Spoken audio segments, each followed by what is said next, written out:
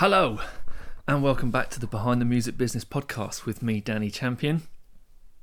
This is my little independent music industry, music business podcast where I chat to a whole host of different and interesting individuals throughout the music industry about their jobs, about their journey through the music industry, about their motivation, and anything else that comes up in our conversations. This first episode back after an interesting year, which was 2020, is with Chantel Epp of Click and Clear. Click and Clear is her music licensing business. We talked about music licensing. We talked about her journey through music and talked about different types of music uses in different areas of the business and slightly different areas of the business when it comes to secondary exploitation and pseudo synchronization, that sort of stuff. We talked about setting up businesses, which she's done a few times now, and a whole host of other bits and pieces, including what she does with competitive cheerleading and things like that. It was a really interesting chat. Really appreciate Chantel getting involved with the pod. And as always, I'm going to shut up so you can listen to what you've come here to listen to, which is my conversation with Chantel of Click and Clear.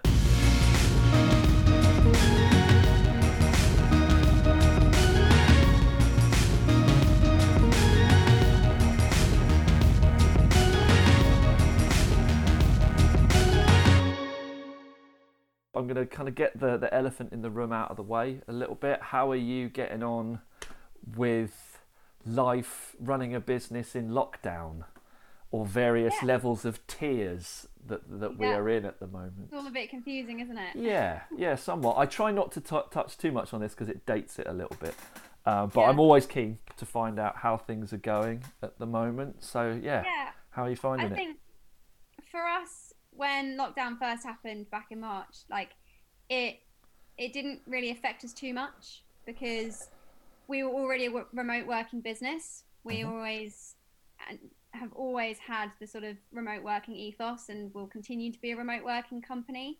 So there wasn't really a change for us. And I actually loved it the first 3 months, not going to lie. I completely agree with you. Yeah, I was traveling all around the world for the past 2 years, spent more than 50% of each year out of the country. Okay. And I was a bit sleep deprived.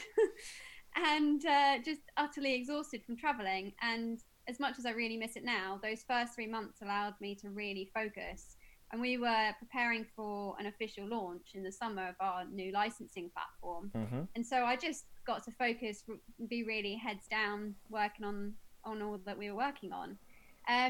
But the last couple months, I'm a bit I think I'm kind of ready to get back out there again. I'm missing conferences. Attended a conference earlier this week, and that just again reminded me how much I miss seeing people, having random conversations.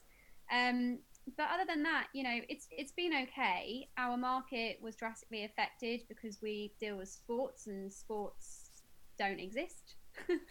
But they're all turning to virtual, and that's a really interesting space for us because we do have the rights to assist those federations, and actually they're running into even more challenges when it comes to running their competitions online because of the music rights issues.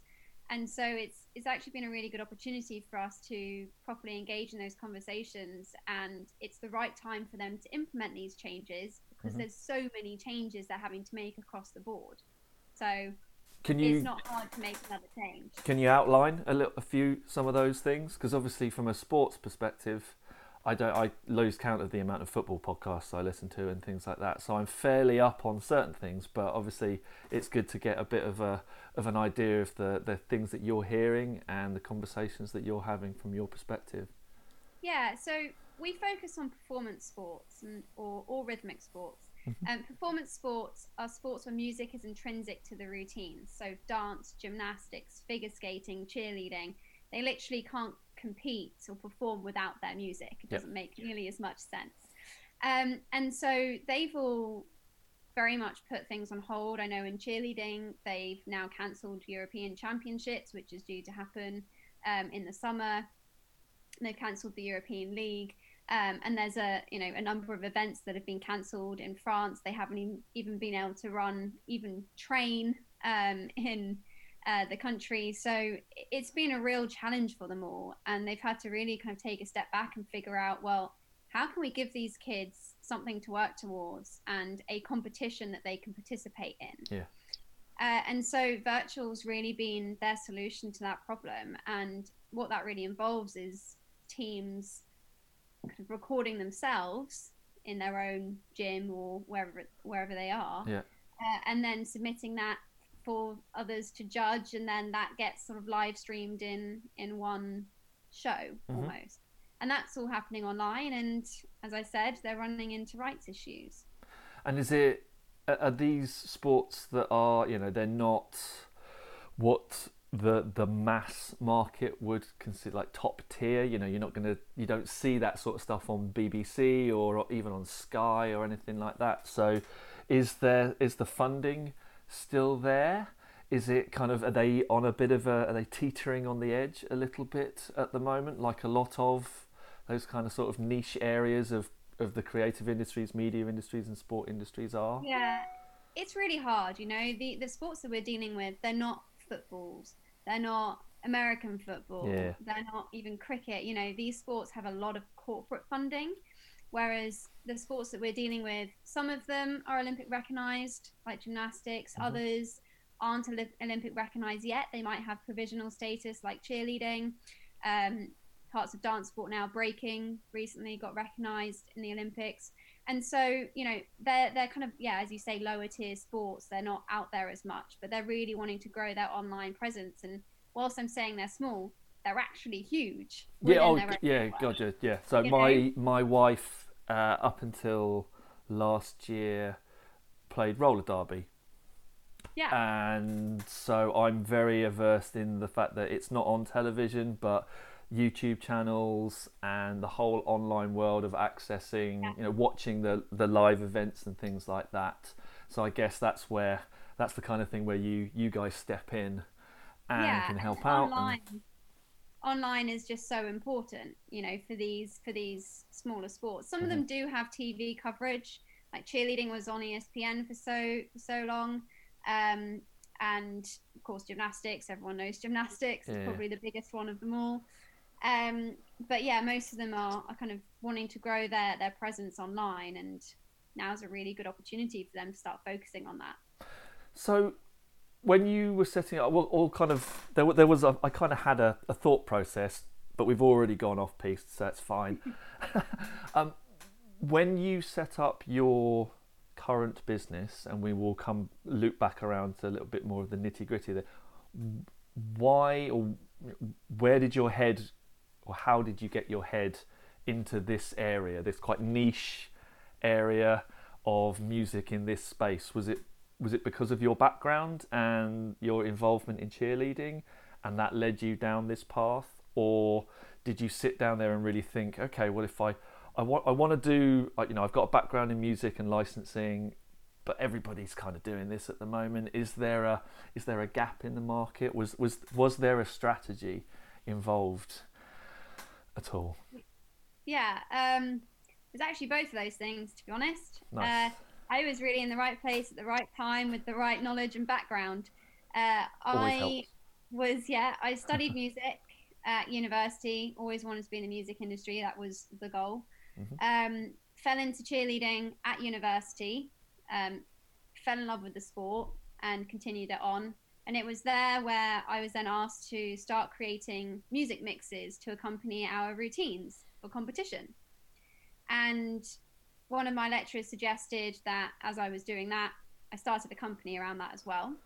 And as I was doing that, he suggested that I should go into music supervision when I left university. So to support myself in creating that company, Synergy Sounds, I then went into music licensing, into the sync world. And I worked for a company called Q Songs. And Commie and the gang? Yeah, Commie and the gang, definitely. Great time. And so worked with Commie, very much supported him in licensing and finding music. And they were, of course, very much focused on online digital world. We actually did a lot of sports channels, which was quite interesting, which at the time, or more recently, I've kind of realized how that's kind of influenced what I do now in a way. But yeah, so then that company sadly went into administration in 2016, later got bought out. But when that company went into administration, a major label sued cheerleading. And so I was out of a job, and my sport had directly been sued, and I knew I could create a solution to the problem. Wow. So I just went from there, really. I mean, I absolutely loved working at Q Songs. I was devastated. Yeah. I spent 6 weeks really just figuring my life out. And I'd also just got a mortgage and everything too. So it really couldn't have been a worse time. Yeah. I got a puppy. At that point in time, and I just kind of went from there. I supported myself by finding other work. My cheer music business, Synergy Sounds, was also able to support me somewhat, and I just started reaching out to labels and publishers about a year later, when I'd really kind of created a solid business plan and got all the legal agreements together. So it was about a year of planning and working for other companies. I basically had 4 jobs at one point. Nice. Was working for Q Songs, Enhanced Music, my own cheer music company, and starting Click and Clear.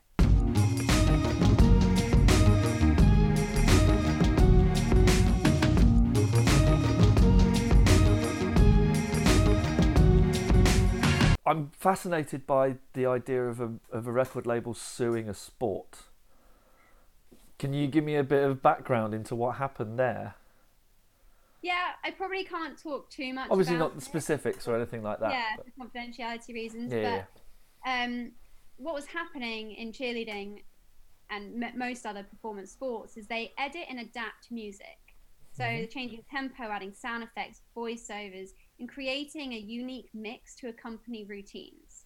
So it's kind of like almost like a DJ mashup or remix of music, 4 or 5 different songs, sometimes more depending on the sport. And so they were doing that without, of course, seeking permission from the artist. And adaptation rights are actually quite sensitive. You typically have to get approval from the artists and the writers. And so Sony basically sued for that. They sued for the infringement of the adaptation rights that music producers working on behalf of teams were infringing on. Okay.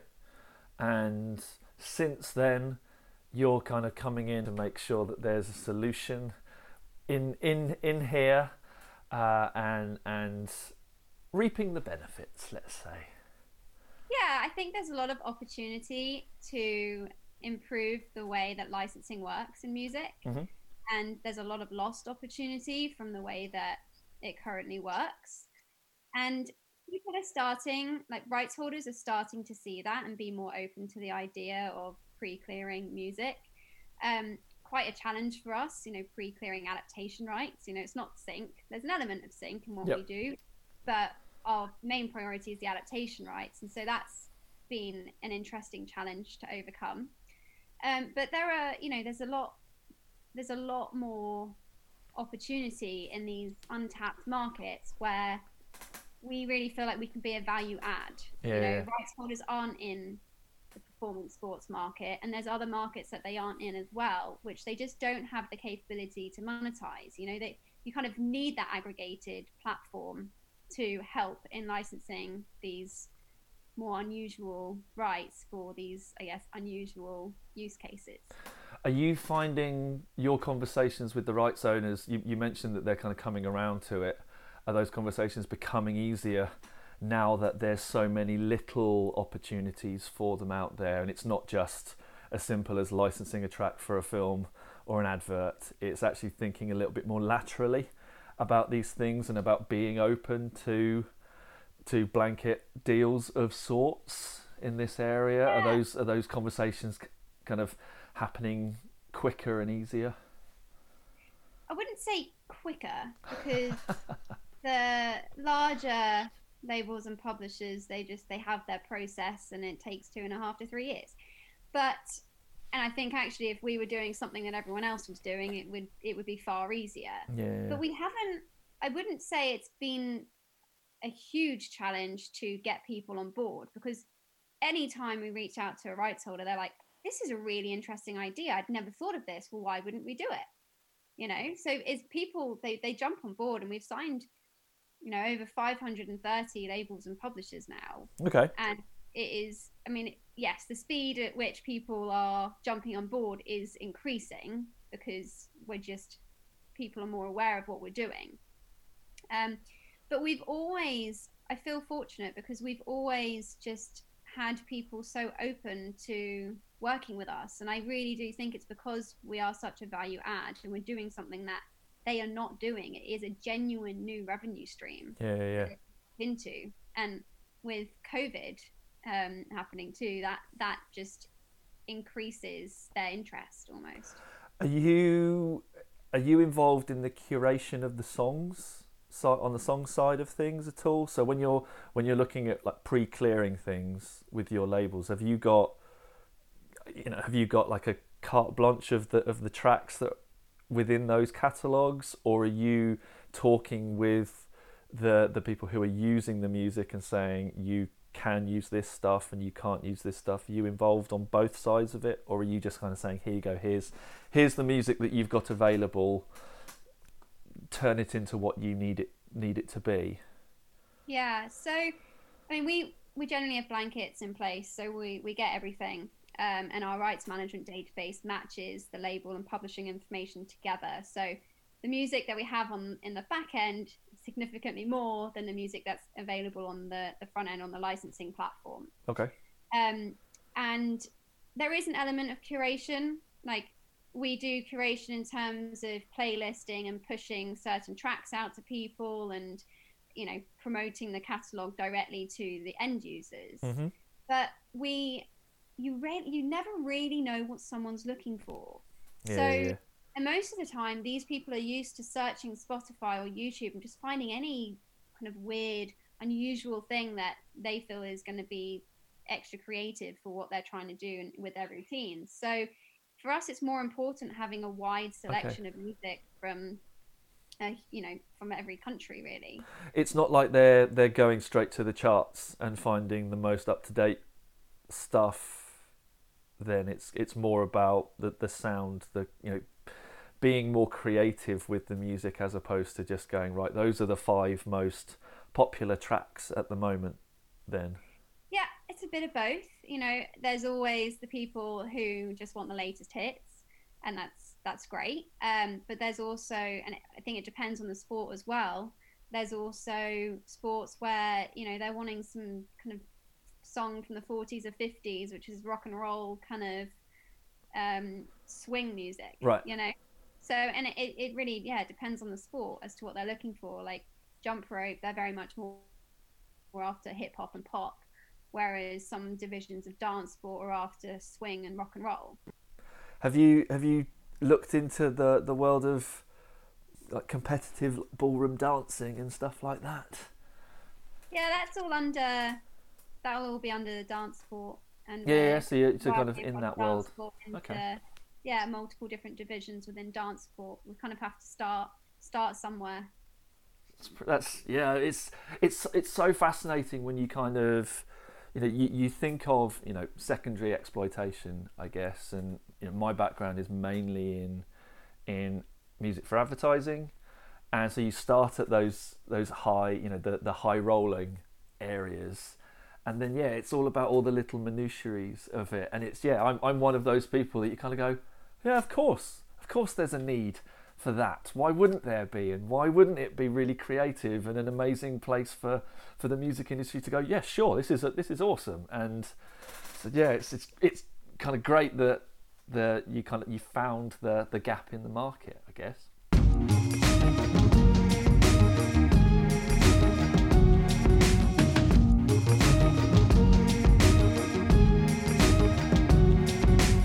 You mentioned that you did music at university. So what is your particular musical background? Are you from a performance background? Are you a musician yourself? What plays on Spotify at the weekend in your house? Kind of. I've kind of come from a bit of everything. So I guess I started music when I was 4 years old. I learned to play piano. I've learned violin. I did singing. Um, I taught myself guitar. So with piano and violin, I went up to grade 8 on piano, grade 7 violin, grade 7 and singing. Then I taught myself guitar. Um, and at school, kind of growing up, I was part of every single school choir, chamber choir, orchestra, string group, whatever it was. I was always involved in music. Um, so that, I guess, was as a performer. I also later went into musical theatre for a bit, Okay. which I loved. That was one of my kind of favorite experiences in the music world, I guess. But then when I went off to university, I kind of got introduced to music production. It also covered performing and business. But music business was always where I wanted to be. I actually thought I wanted to go into music law, Okay. but then I didn't want to read documents all the time. But here I am, basically running a legal company that reads large agreements all the time. I don't know. I think you found the wonderful area in the middle that has Yeah, a strong creative bit and a bit of juicy administration in there as yeah, well. exactly. I mean, I still get to listen to the music and, sometimes curate playlists or listen to someone else's playlist. So yeah, it's a nice mix. But yeah, I guess that was kind of my background. So I've touched on really all areas of the business, Hmm. of the business of music, I guess you could say. And what's your musical jam?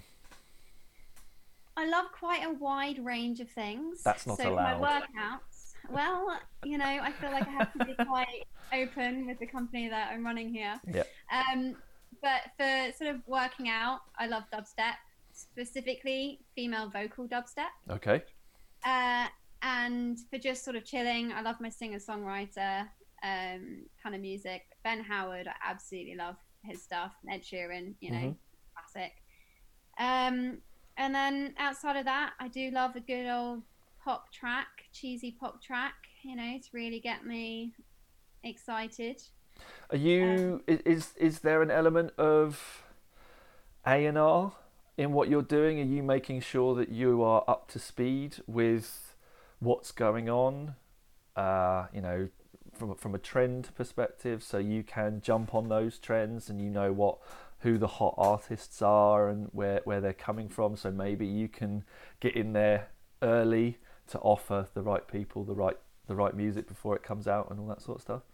yeah, for sure. Between me and my team, we're keeping an eye out on all the trends. Like I actually listen to the Billboard Hot 100 every week to make sure I'm keeping up to date with which artists are hitting it big over there. I look at the UK official charts as well, and we keep an eye on the independent network. We're friends of AIM, Association of Independent Music, Hmm. and we get updates with their newsletters and kind of keep an eye on their independent community and who's sort of making it making it big right now. So we really do sort of jump on that, and every week we sort of have a marketing meeting together to have a chat about what's going on with music, who are the people that everyone's talking about, what sort of really big shows are going on, who's doing stuff for big advertising campaigns even and are going to get raise some visibility. So yeah, we really do our best to keep an eye on what's going on and make sure we're promoting that so we can continue to promote that artist, but also just let people know the sort of high caliber of music that we have to offer. Are you what's happening at the moment that you're really liking from a musical perspective? Um, there's a lot of hip hop, and I used to really love hip hop. Eminem was always my favorite. Eminem and 50 Cent were always my favorite two hip hop artists. I used to listen to it a lot, less so now. Uh-huh. I can only kind of handle it in short bursts. But what I really love about hip hop is it really tackles a lot of the world's issues. Okay. It talks about politics and it talks about racial discrimination, and the Billboard Hot 100, when I last listened to it last week, I was like, wow, there's a lot of what's going on in the world right now is being talked about here. And I feel like that's really important. And I think that's what I really love about what's happening in the charts right now. Yeah. And what's specifically happening in hip hop, because those are really important conversations to be had. And the best way of kind of telling that story is through music.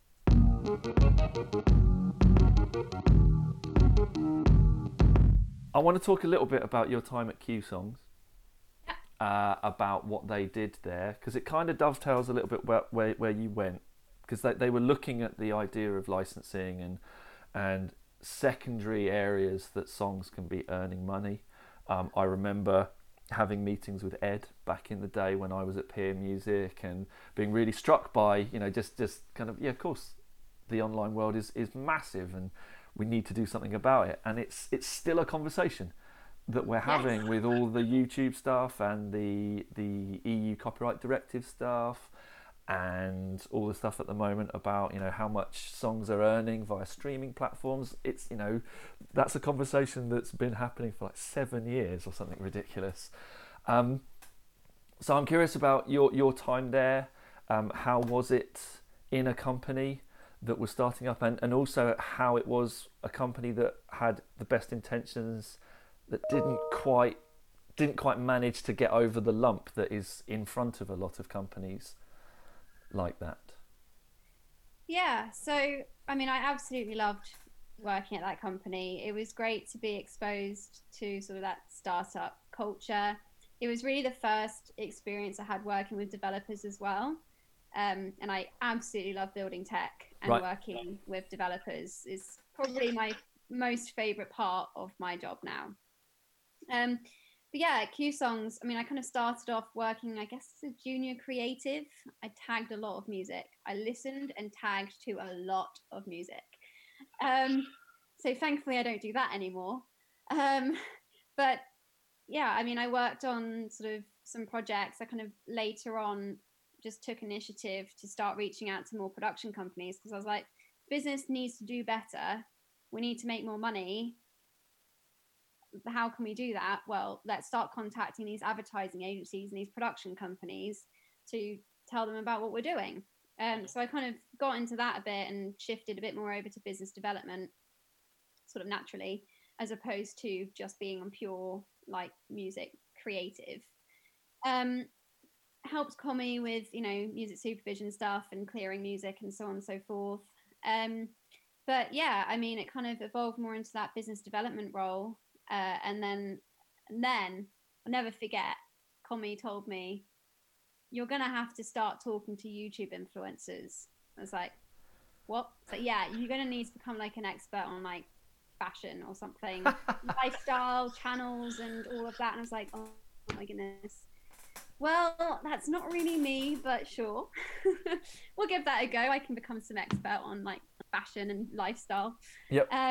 And I started reaching out to famous YouTubers, and I went to VidCon, which was the best experience at a conference I've ever had. It was phenomenal, absolutely phenomenal conference, and I highly recommend that everyone takes the opportunity to go at least once, because it is something like no other. What is it? So explain.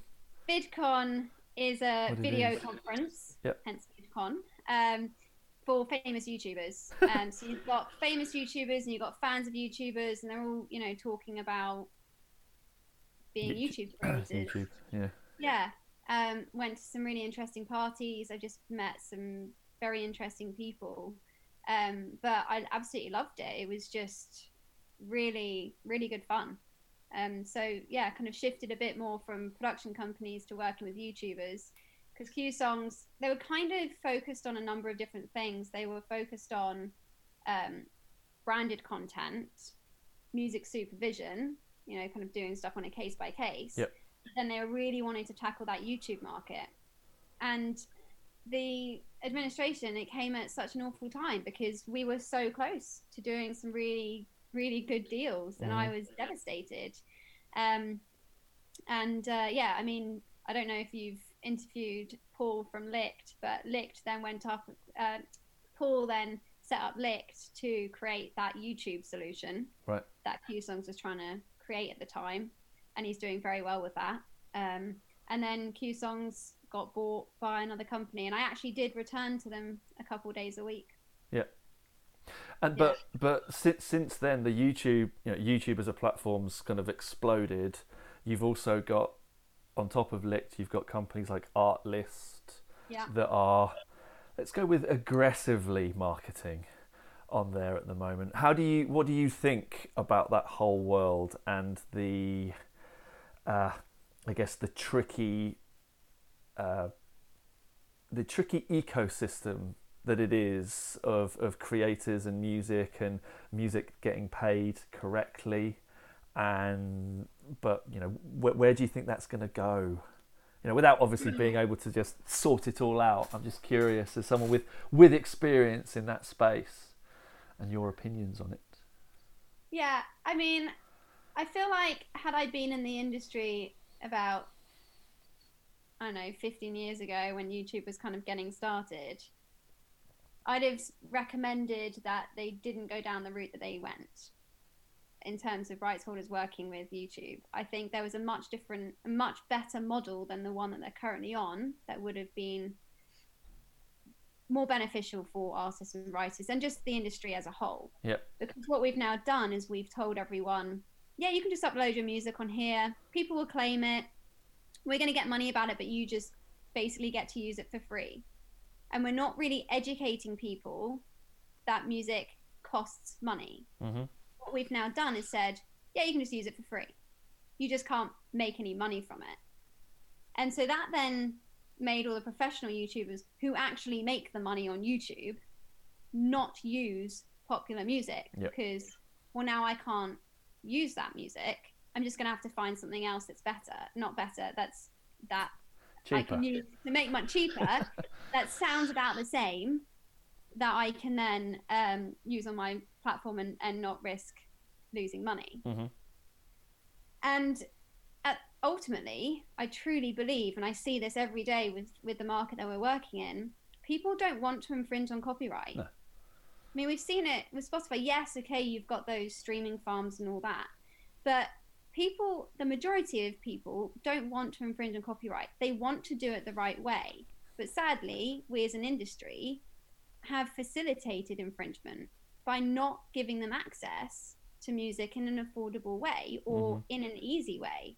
The fact that people have to call people up or do a bunch of research and can't even find who owns the song makes it an incredible feat. So they just give up and they're like, well, I'll just use it anyway. I mean, I know rights holders who have actually even told people, I'll just use it, it's fine. And I'm guessing that's that kind of built in to part of what you wanted to offer with Click and Clear, is that you wanted to go, that this needs to be easy to use. It needs to be, it needs to be automated. It needs to be something that's just there for the users to use, because they're churning out the content and they're churning out the uses so quickly that there's just not the opportunities to have it on a case by case, phone call by phone call basis. Yeah, it's really not feasible for anyone. I mean, in our market, one big sport can need over 10 million licenses in a year. I mean, our market is worth $2.4 billion in annual untapped revenue. That's about 10% of current global revenue for the music industry. And when you compare music to film and TV or the gaming industry, there's a $100 billion gap in revenues. Yet, gaming uses music, film and TV uses music. So how can it be that there's a $100 billion gap? And I honestly believe it's because we haven't been taking the right approach to licensing, and we've been ignoring a number of different usages or markets because we haven't been able to provide a solution to the problem. And so for me with Click and Clear, I set up Click and Clear to create a solution, and it takes into the complexities of who owns what in different countries. We manage sub-publishing, we manage the master rights in different countries. We've got a really complex rights management system that handles that. And so the licensing platform, you can even filter by the rights that are available even within our sport. So with the sports, they can license the sort of standard adaptation rights to create their mix. But then, of course, with virtual competitions, we're going to need the online sync rights for that, or the video on demand rights for that. Yep. And so we now have a way for people to filter by what's available for these virtual competitions. And I think by creating a platform where it's easy to find, to just know, okay, well, this stuff is cleared, we can use this, and these are the different rights we can use it for, that makes it so much easier.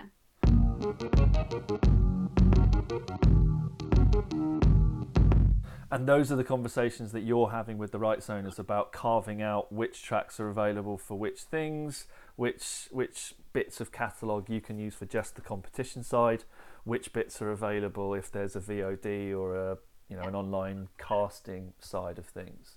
And is that what's sending you all over the world, going and seeing those people and cutting those deals, or a bit, okay. But I'm also a competitive cheerleader still. Nice. So I'm involved in Paracheer, which is disability inclusive cheerleading. Okay. And my partner, he's a wheelchair user who started that division. He founded that part of the sport. Awesome. And got it into the World Championships in 2017 as an official division. So we also travel around the world helping national federations start their own teams by running workshops, but we also showcase at competitions around the world as well. Awesome. Where was the last one of those? I'm guessing there hasn't been one recently. Yeah. The last time I competed was November, last year, which is sad. I think it was Austria or Norway. I can never remember which way round those trips were because they were so close together. It was either Austria or Norway. And how does a competitive cheerleading contest go? I'm curious. So we compete in partner stunt, which is just 2 people. Okay. But normally cheerleading is sort of about 20 people. Yep. More. For the sort of full team cheerleading, and it's basically, you go to the competition, there's a number of teams competing, so one after the other they basically perform, music accompanies their routines, and then at the end of each division or various parts of the day they have the award ceremony. So it's think of it like a gymnastics meet. Yeah. I guess. Yeah very similar in terms of the structure of competition, and all these performance sports are very much the same. Okay.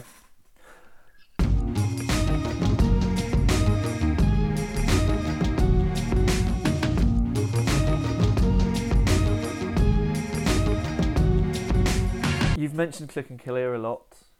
You've mentioned the fact that you yourself have set up multiple businesses. So there was Click and Clear.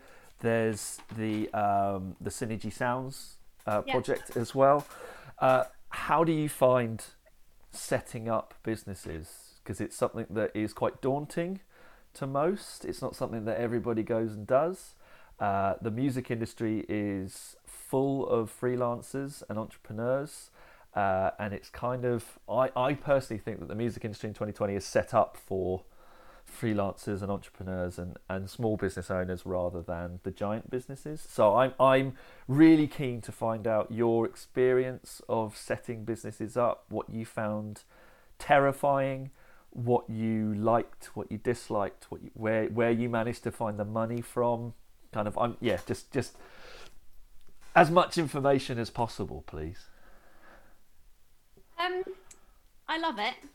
I love starting businesses and I love being in startups. It is a challenge. Part of me wishes I did something easier.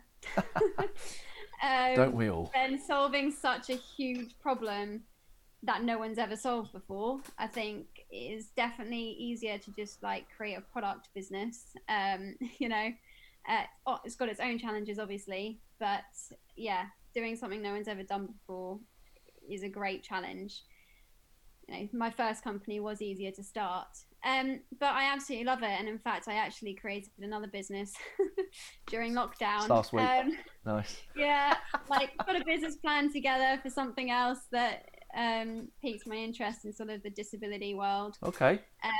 Which I'm looking at with my partner, and it's just one of those things I'll get to when I have a bit more time, probably. But I love creating solutions to big problems. And where's kind of for those of us who haven't set businesses up, how does the process work for you? Where does it start? How long did the process take for Click and Clear, for example? And what did you have to go through to get it, not necessarily to where it is now, but to get it when it was self-sufficient and self-sustaining and it was up and running? Yeah, so I mean, being up and running, being self-sufficient are two different things. I'll go into that. And I think it kind of depends on the type of business that you're wanting to start. Starting Synergy Sounds is a bit more of like a sole trader, freelance business. I didn't have to put too much thought into it. I created a business plan, but it wasn't like a massive, this is how this is going to be, and I need to think about this technology. It was something I could just do on the side kind of thing. Yep. But for Click and Clear, it's much more of a bigger setup. So, and there's a lot more that I needed to actually get things going, as you say. So, I had to get the business plan together. I had to figure out how to start financing the company. I had to take a look at the legal agreements that I'd put in place with the rights holders. What about the technology? So there were a lot of things I needed to think about, and I took a year, like almost an entire year, looking at that and looking at the market. Like, is this even worth my time? Is there enough of a market here? Because yes, cheerleading was sued, but is that the only sport that this was relevant to? Yeah. No, there was many others, and as we later found, the sort of the market opportunity was huge. So yeah, I mean, it was a process of getting the business plan together. Of course, registering on Companies House, which I feel like maybe I did a bit too early in the process. You get excited, you start registering things, you buy all the domains. I mean, I did it over lockdown. Yeah, I mean, it was February 2017 when we signed our first label and publisher, and it just kind of went from there. But yeah, I mean, I wouldn't say we're not self-sustainable. We're a tech company, for one. That costs a shit ton of money. So I had to get investment, and having been made recently redundant, in 2016, I didn't have any money really of my own. I just put that into my house, into my flat that I bought. So I ended up getting a government-backed startup loan for, I don't know, I think it was 10 grand. Okay. I think it was about 10 grand, not a lot. Just to support some of the smaller like costs of the business. And then in October 2017, I left the second version of Q Songs. My motorbike had been stolen. I'd had a cheerleading injury where I injured all the ligaments in my ankle that I'd already had surgery on. And I was like, well, this is a bit crap. What should I do about it? I was, couldn't really go out and try and find another job because I couldn't really go anywhere. And so I was like, you know what, I'm going to spend 2 weeks and just working on Click and Clear. I'm going to see how it goes. And if after these 2 weeks I feel like I can support myself and build the business and just do this full time, then that's what I'll do. I had a lot of response, like really positive responses from rights holders in that 2 week period, signed a bunch more labels and publishers. Synergy Sounds was able to support me on the side. And that's when I went full time into it. And I knew I needed to get investment in order to continue the business and build the tech that I wanted to build. And I met a potential angel investor at the end of that year, having had a previous conversation with somebody else earlier in the year. There's a story about that on She Said So. You feel free to look it up. So I then met him in December, and in May he invested in my company, and he's actually works for me full time. I went through 2 different rounds of me and is absolutely incredible person. Awesome. So got investment, and that's what led me to being able to hire other people to help grow the business. And we're just about to close another investment round to help support the business again through this next period, grow the company a bit more, build on the technology, And I think that was it really. Not every company needs investment. Nope. It depends on what you're doing. Yeah. But I think doing something no one's ever done before and needing a lot of technology, it's kind of part of it. How long did it take you and the developers to get the tech right? I mean, you're always still getting it right. It's never done.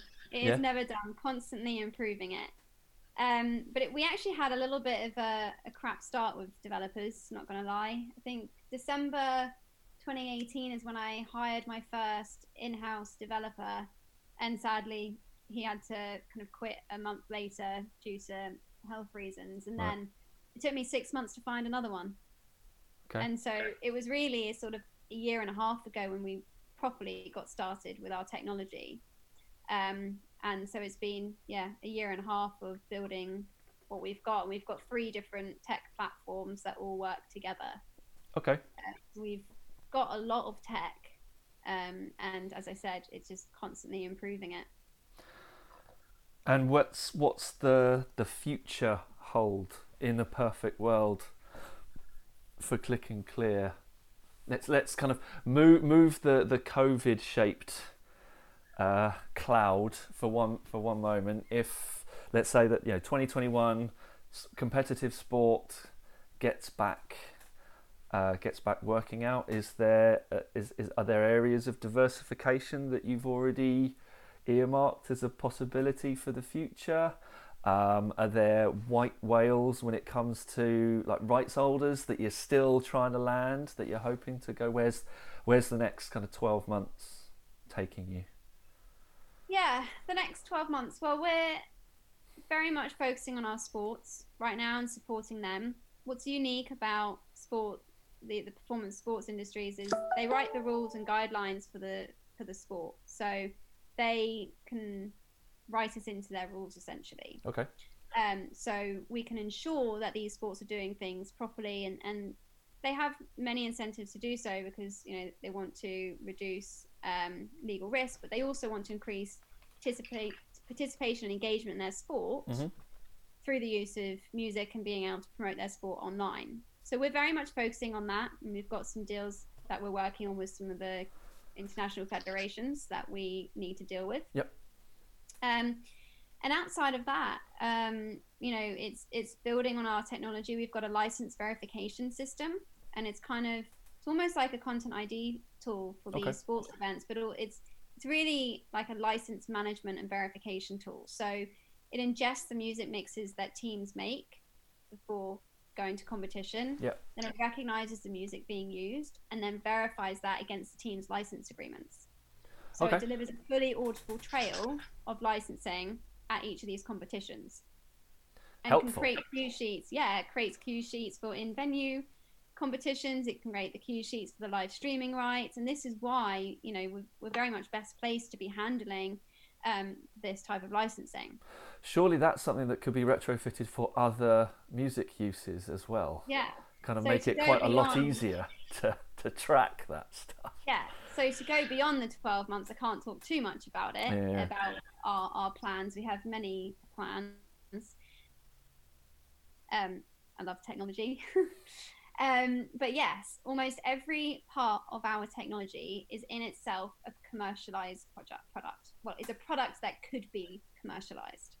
And I guess that's what I love. But that's also, and that's probably also the bit that potential investors also probably like as well, which helps, because obviously, especially when you're in the technology world, it's figuring out the kind of the lateral uses for technologies as well as the specific solutions for the areas that you're focused in to try and help that there's some sort of white label stuff. Amazing.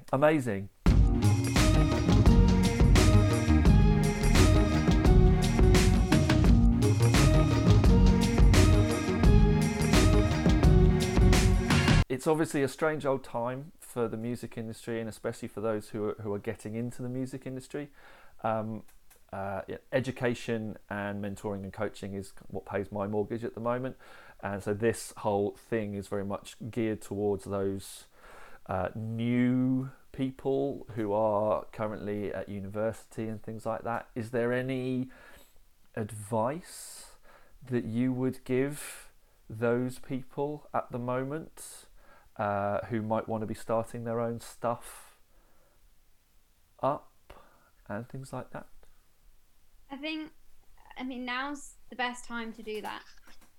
Now's the best time to innovate and create solutions to problems. Out of great change comes great opportunity, and you're never going to experience, well, it's unlikely that you'll experience such a drastic change in your life as you have these last few months. And so, it is that time to sort of shake things up and have a think, well, what is it that I really want from my life? What is it that I want to focus on?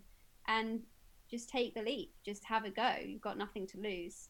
Mm-hmm. I think that's always what I tell myself is, well, I've got nothing to lose. If I do this now, okay, there might be some things I have to sacrifice, but I'm going to regret it in 10 years' time if I didn't go down this route. And is there a specific process that those individuals should be going through? Is there, what should they all do first? I guess if there's an idea in their head, what's the first step to take? Get it out of your head and onto paper. Because simple as that. An idea in your head can't go anywhere. Mm-hmm. You've got to get it down on paper. You've got to create a plan and seek help.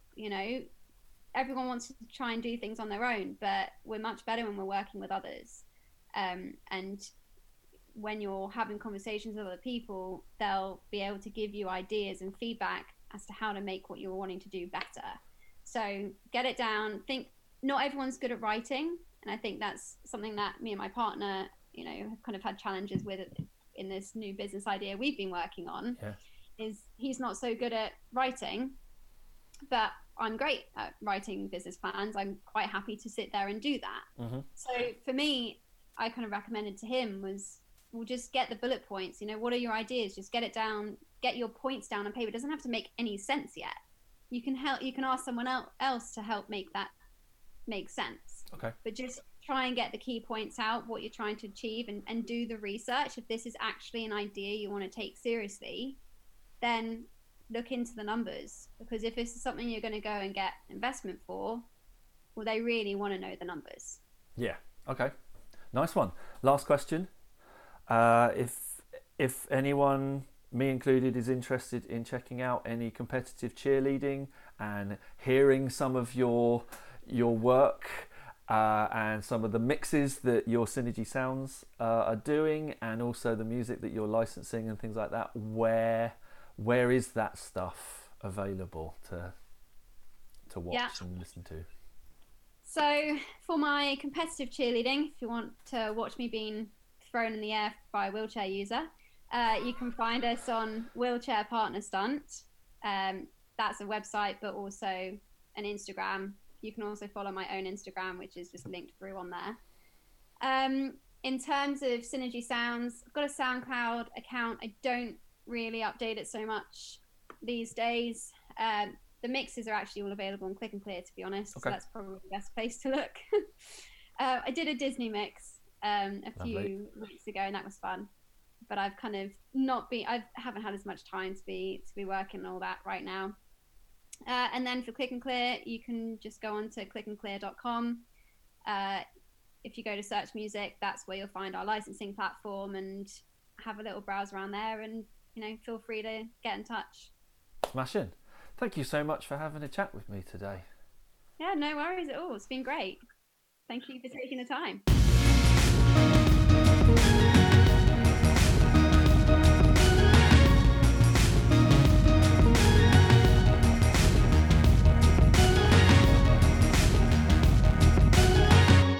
Massive thank you to Chantel there for giving me some time. Really, really appreciate it. As always, and as I'm sure I'm going to say multiple times in these episodes, various links and things like that were mentioned in the episode will always be in the episode descriptions. So please do check that out. Do check things out via Anchor. That link will be also in the description below, things like that. Do come find me on Instagram at DanMChampion. Do email me at behindthebusinesspod@gmail.com. All that sort of stuff. Really, really appreciate you getting involved, getting in touch. Thank you very much, and I will speak to you again very, very soon.